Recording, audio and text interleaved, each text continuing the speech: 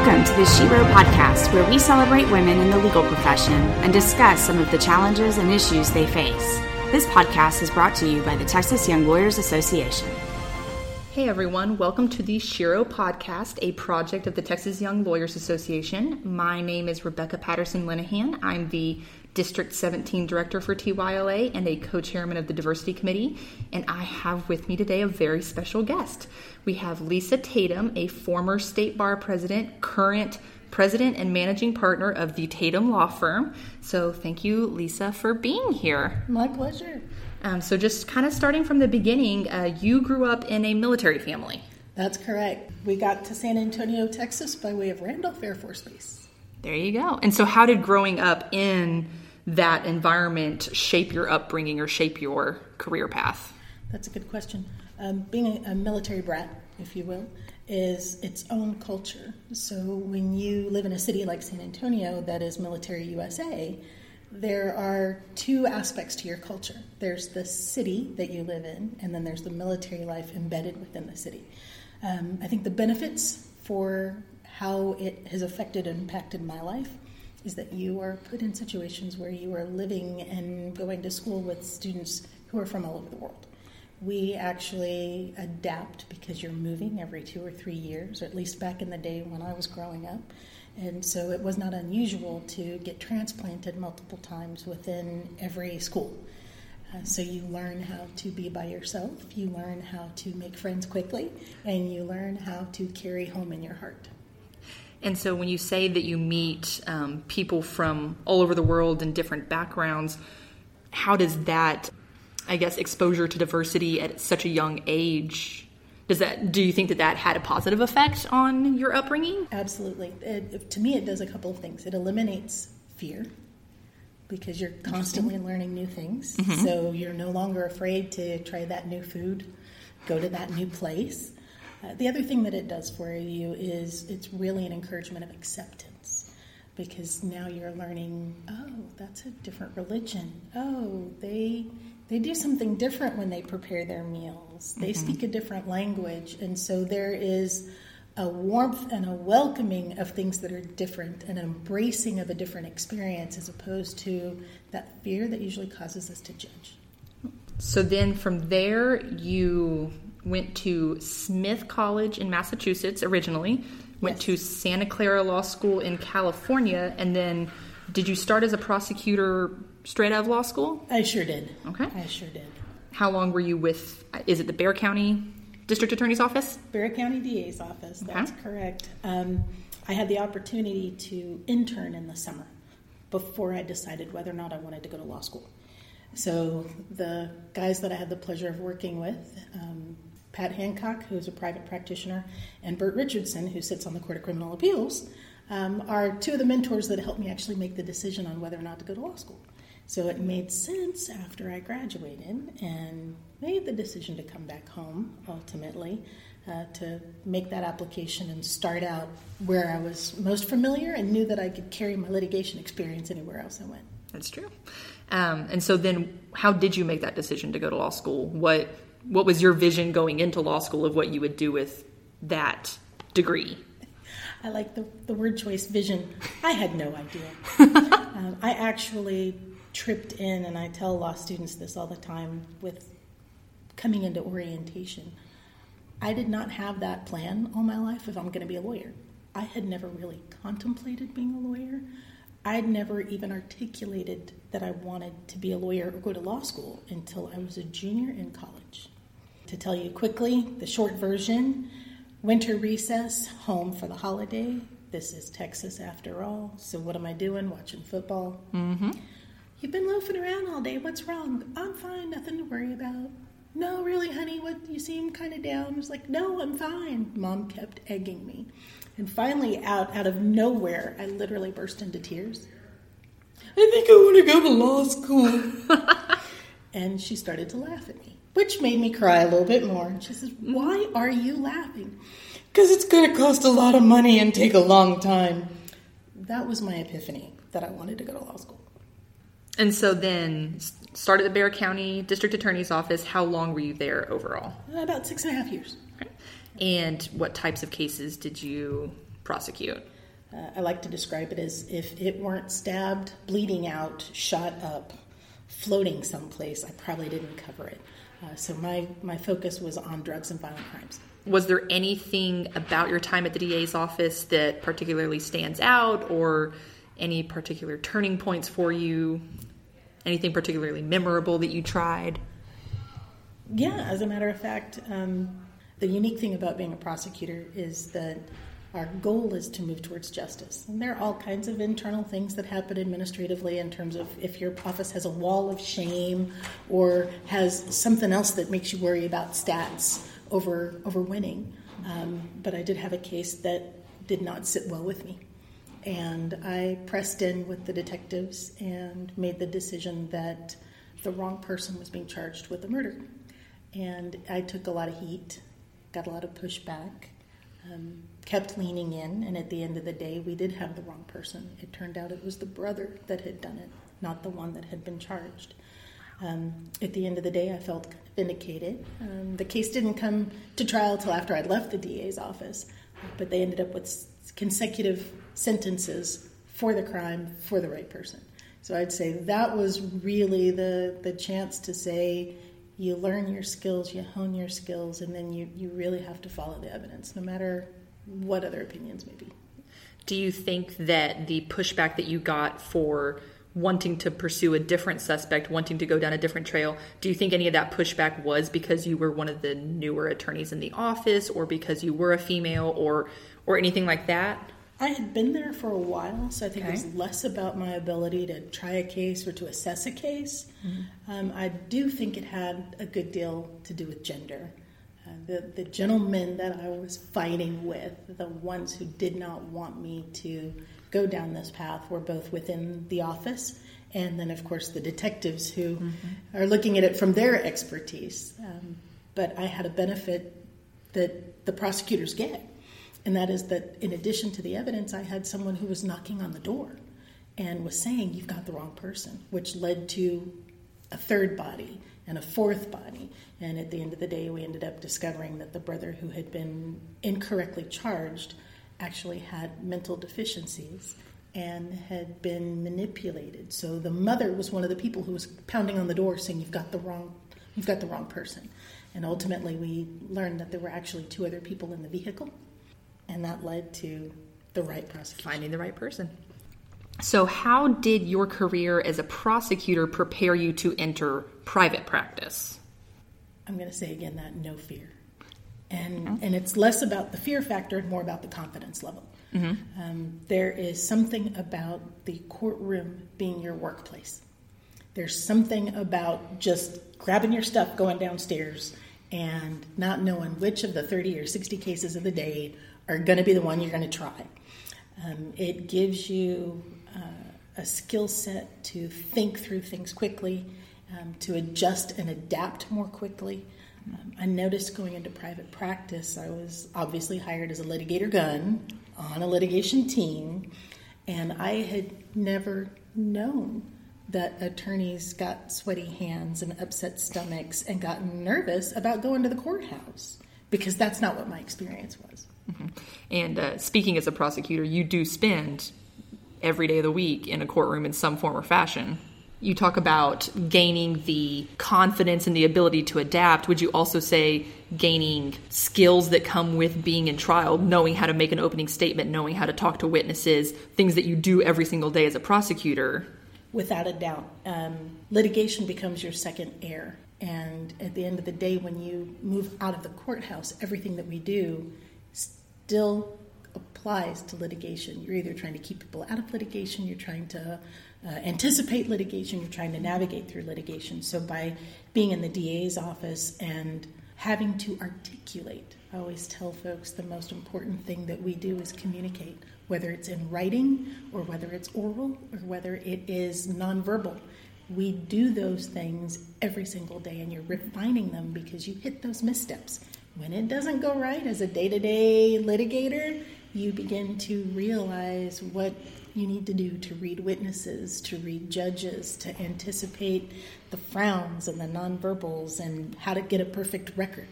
And then articulate those points in front of a 12-person jury that doesn't know anything about the law. Exactly. Teaching is a remarkable tool. And so when you originally left the Bexar County DA's office, you went into a litigation firm? I went into a small boutique firm, okay, actually, and they specialized primarily in school law, but they had a litigation team, as most mid-sized firms would have. And so I started my pathway just on, here, take this case, go to court, here, take this case, go to court. Then they found out I was pretty good with people, and I started doing some general counsel work on top of that. So then I became part of that behind-the-scenes, day-to-day operations for governmental entities and private businesses. Yeah. And then where did your career take you from there? In about 2004, I got introduced to public finance by way of a managing partner who said, "It's not rocket science. Would you go help this guy over here?" Well, okay, fine. I can do that. So I was working in public finance for about 2 years or so. I think, just under 2 years. But as you know, when we are in our practice areas, one of the things that we do is not just trudge along with our MCLE requirements, but usually take our CLE in the areas in which we practice so that we can keep our skills sharp. So it was at that point that I was at a conference for the National Association of Bond Lawyers that I met who was going to become my next boss. Okay, and who was that? Senator Royce West, who has a Dallas-based law firm and was looking for someone to start a San Antonio satellite office. It was not something I was looking for, but the opportunity presented itself at a good time for me. I had been in discussion with my mentors, and I think mentors are very important, extremely important for me in my life. And I was ready for a change. And so I'd actually been talking to them about whether or not I wanted to go out on my own, start a new firm. Building a satellite office from zero sounded like a good transition for me, so I accepted that offer. And how did having the opportunity to set up that satellite office then prepare you for one day opening your own law practice? Oh, everything. Everything they don't teach you in law school. So by now I knew how to try a case, I knew how to kind of handle and manage my clients, but now it's about building business from zero. How do you transition? You know, can you keep the clients? Do the clients move with you? The politics, do you take the client? Do you wait and ask the client to sit tight because of the relationships that are built? Did you order pencils? What vendor account do you have? Does the phone system work? Did the server crash? You end up learning all the how-to when you start from nothing. And again, at that point, you know what you're capable of, whether it puts you in a fit of rage and kick the can in the corner or go into tears or white knuckle moments of just fear. How am I going to do? It's a wonderful opportunity to equip yourself with a safety net. So what advice would you give someone who wants to start their own practice? I would encourage someone to not just do it right out of law school. There's so many nuances to building your network, to building your reputation and your brand. When you have to build your brand at the same time that you're learning your practice, that's usually when you start having experiences that cause you to get counsel and mentors about practice management and the Chief Disciplinary Counsel's office, which you only want to know them on how to avoid things and answer ethical questions, not be in ethical quandary, but not to be afraid to do it and to have a plan. Since we don't get taught these things in law school, if you weren't a business major, if you don't have a partner who's in business or marketing or have some other avenue, then you want to take an opportunity to either get classes or go with the Small Business Development Center and learn how to develop a business plan and start to strategize, unless you just want to do your own thing and be able to, watch soap operas during the day and sit on your floor and practice remotely, which some people do want to do. You want to know exactly how to build it. Then you started the Tatum Law Firm. Yes, and officially it's LM Tatum PLLC, which is a mouthful when you answer the phone. Exactly. And when did you open? June 1st of 2011. So just over 7 years ago. That's right. Any regrets? No regrets. We are now old enough. I say we because the entity itself is not my own personal identity. But 7 years means you've got staying power, and this is one of those things they don't teach you with business either, is if you are looking for financing, certain contracts, viability is usually your magic 3 and 5 markers. Is it just you, or do you have other associate attorneys? How big is your firm? I have grown and I have shrunk. So right now, there are 2 of us. I have one of counsel who probably is going to retire pretty soon because her husband retired, and the idea of cruises and fun is well-deserved. Enticing. Yes, indeed. I've been as large as 5 attorneys. I have usually had myself and an associate on board, and then a legal assistant and other part-time support. I don't believe in bringing on people I can't keep, so most of them are of counsel or contract relationships. But the largest was 5 attorneys, 1 legal assistant. Now I've got a legal assistant who has been incredible, has 13 years of legal experience, 10 years of school district central office experience, so she can really move on the fly, and things have been working out pretty well. And do y'all have a specific practice area or multiple practice areas? Multiple practice areas.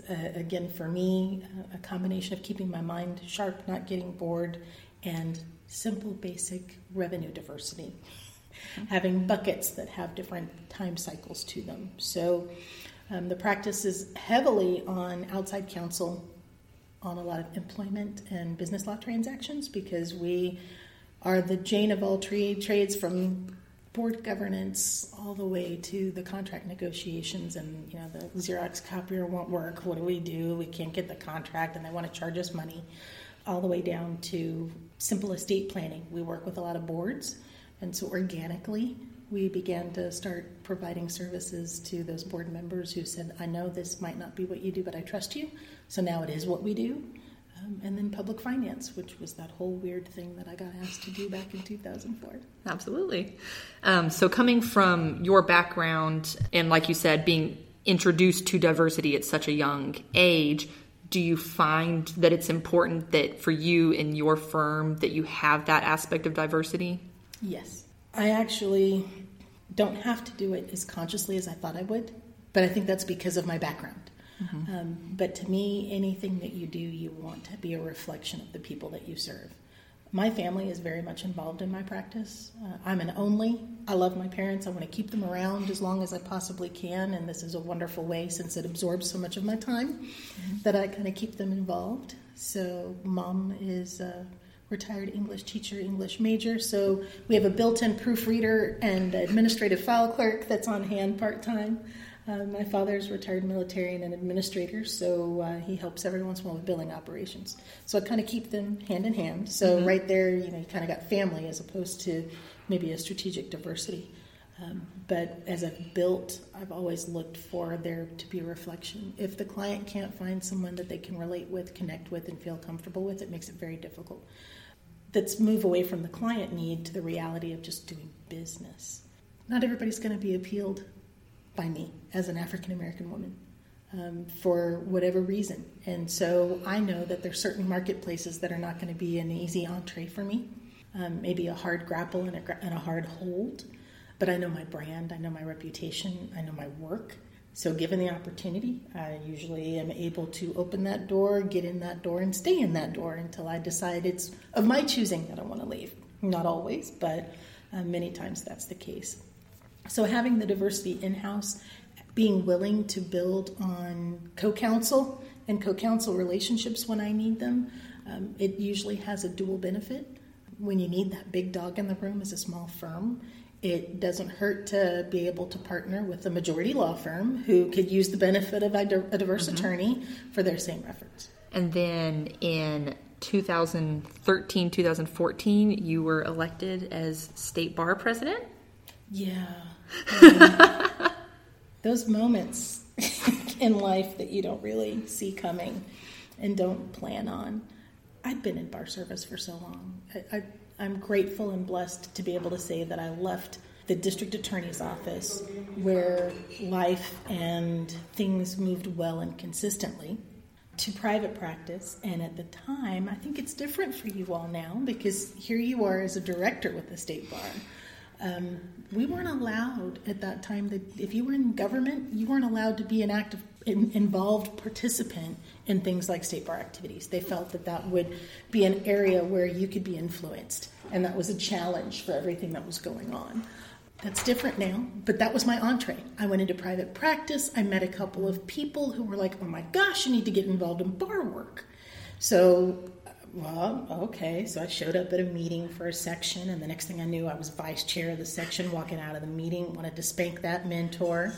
And the bar service had kind of continued, but I'd never put myself on a launch pad or a trajectory of, I want to be in leadership. So when the ask came, I'm pretty sure I got the ask twice. I refused. I was not interested. I had seen enough in my service to know what it meant to be a bar president. I knew what it meant to be the executive director, and I was like, y'all can have that.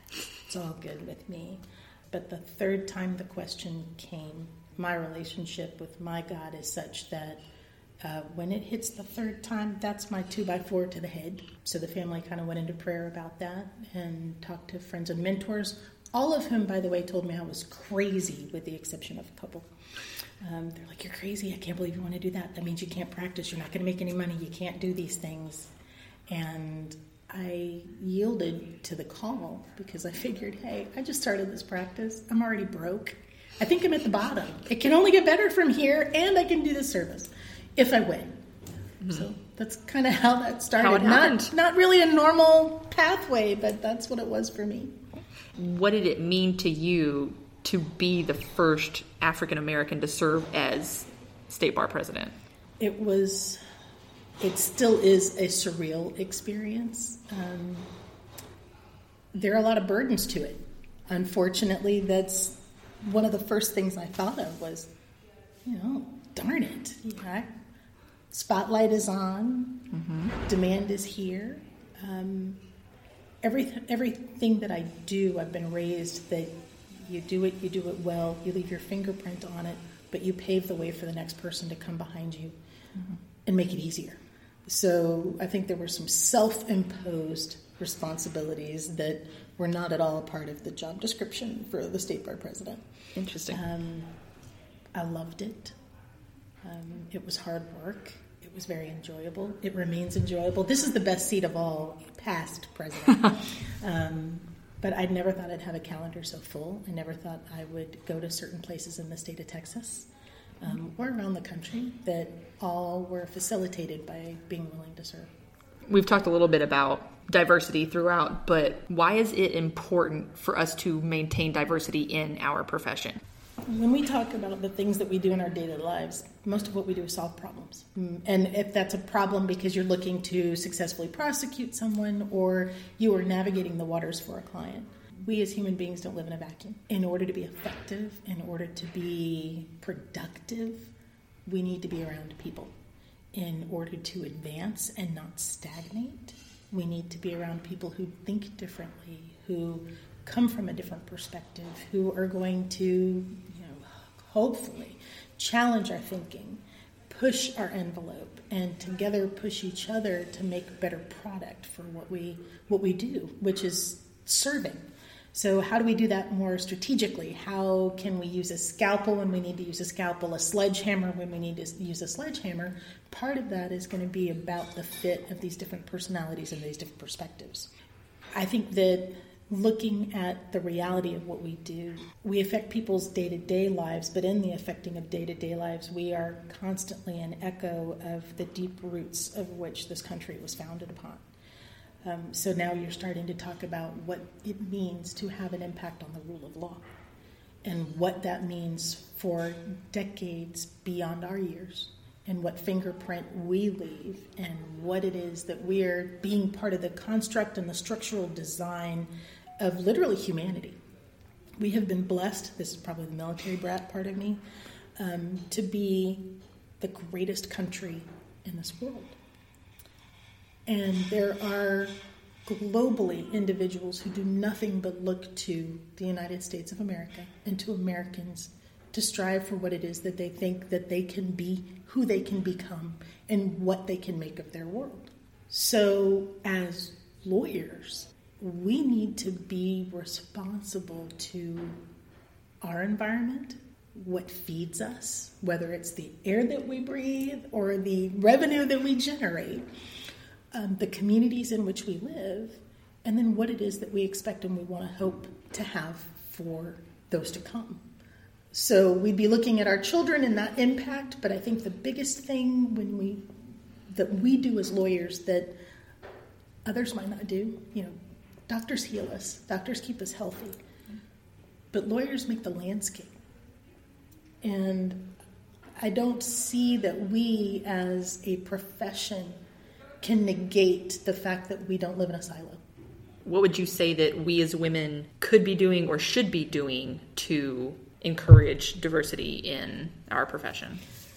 That's a good question. I think that one of the first things we need to do is show up. Show up, show up, show up. It doesn't mean that if you are an introvert that likes to be behind the scenes, that now you have to leap way out of your comfort zone and do something. But whatever we're doing, we need to show up and we need to be strong in what we show up in. Be a big presence. Be yourself in that presence. If you are in a position of influence, and that may be as small as a referral or a recommendation to someone, or it may be as huge as you are in a firm and you now are starting to influence hiring and promotion, or a young person who's trying to decide what it is they want to do with their lives. Lift people up. Educate them, lift up, show up. Use your influence where you have it. Don't shirk away from that authority. I think that's one of the things that was one of the hardest challenges for me, was recognizing that I have resources. I can call on people. I come from a family where we tried to do a lot of self-sufficiency, and the thought of, hey, Sam, hey, Julie, can you connect me, was not part of how I grew up. And I think my family did it. It wasn't taught that way. So starting my own practice became the real obvious one of, hey, I need to build business. Okay, I'll send you this person. I'll send you that person. Okay, what exactly are you doing? What kind of client are you looking for?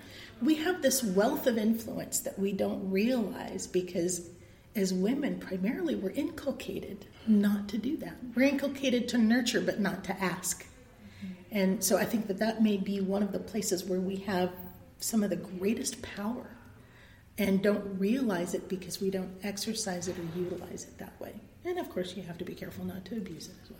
What advice would you give fellow female attorneys as far as establishing a work-life balance?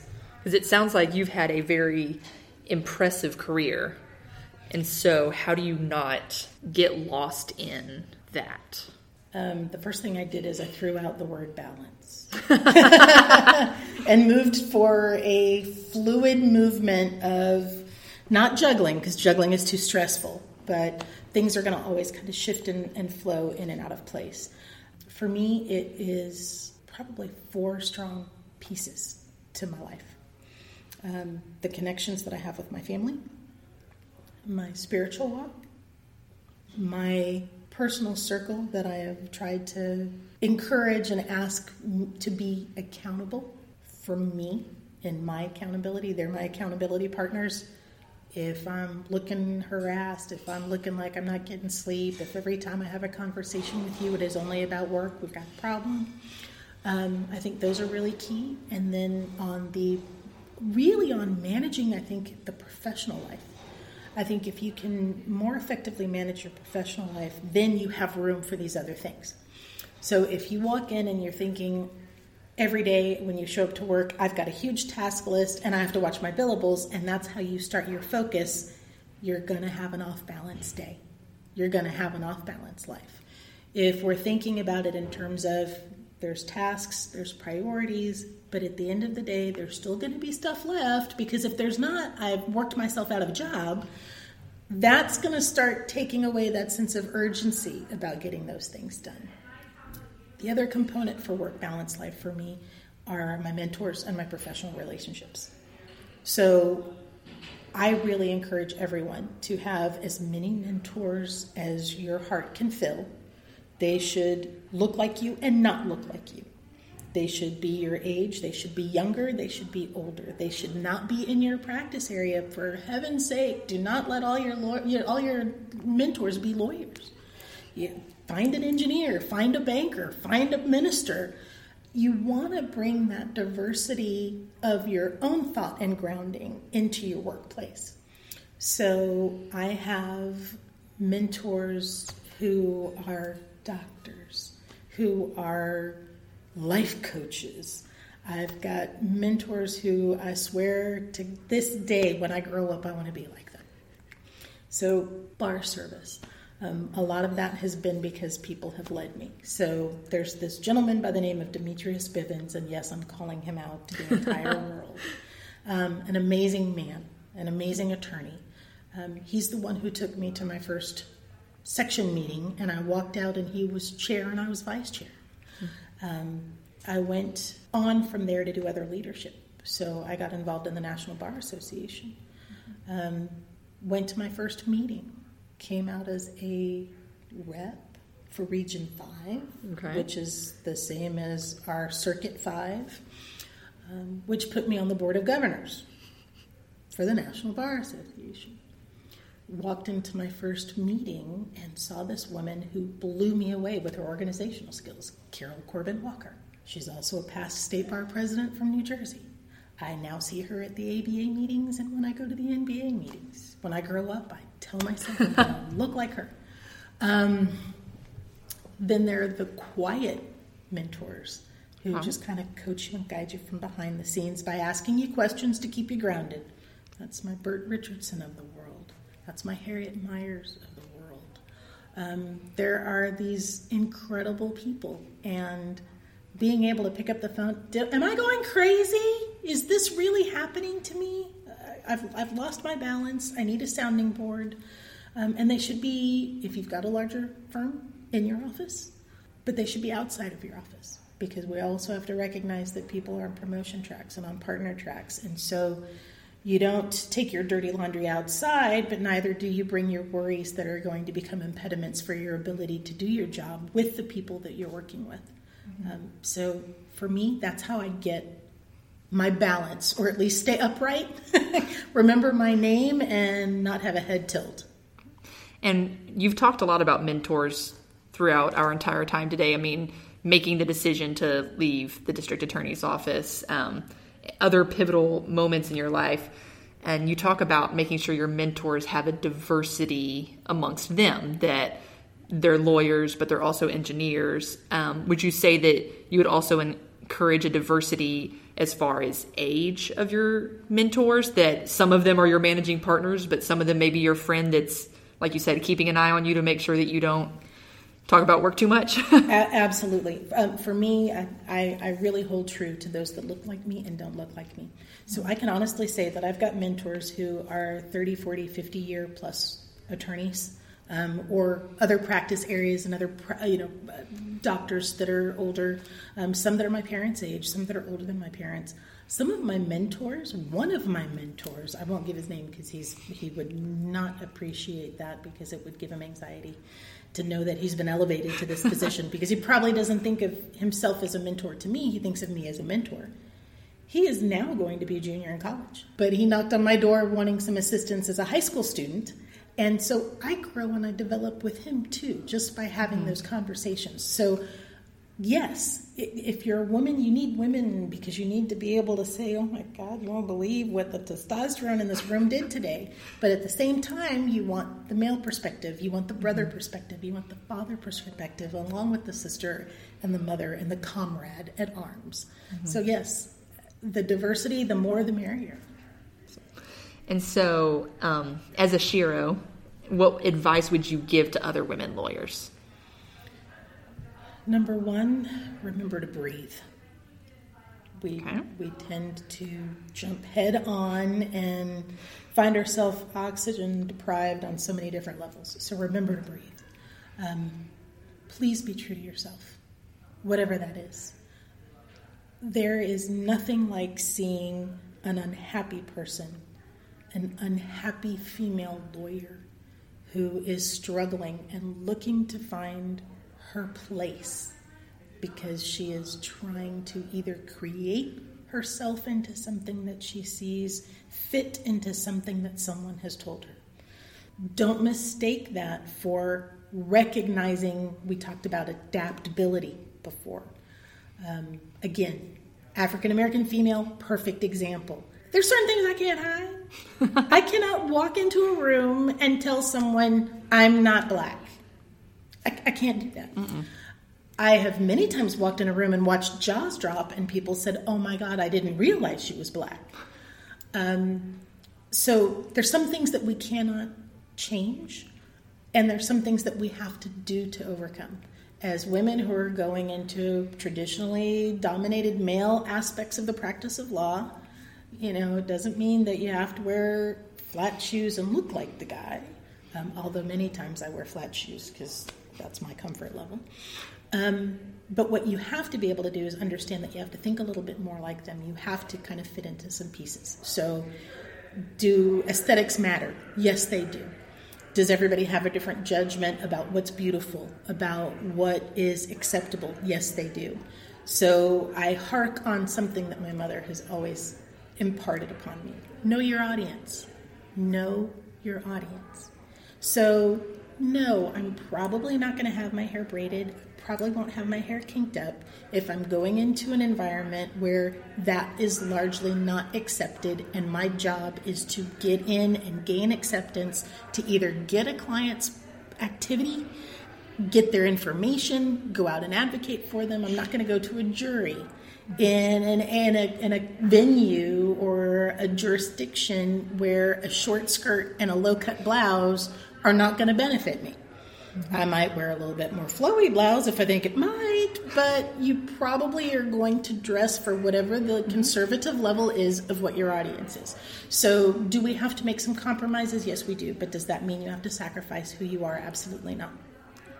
Well, thank you for being with us today. To us, you truly are a shero, so we appreciate anything and everything that you can tell us as fellow female attorneys. So thank you so much for all of your wisdom and advice. And this concludes your episode of the Shero Podcast.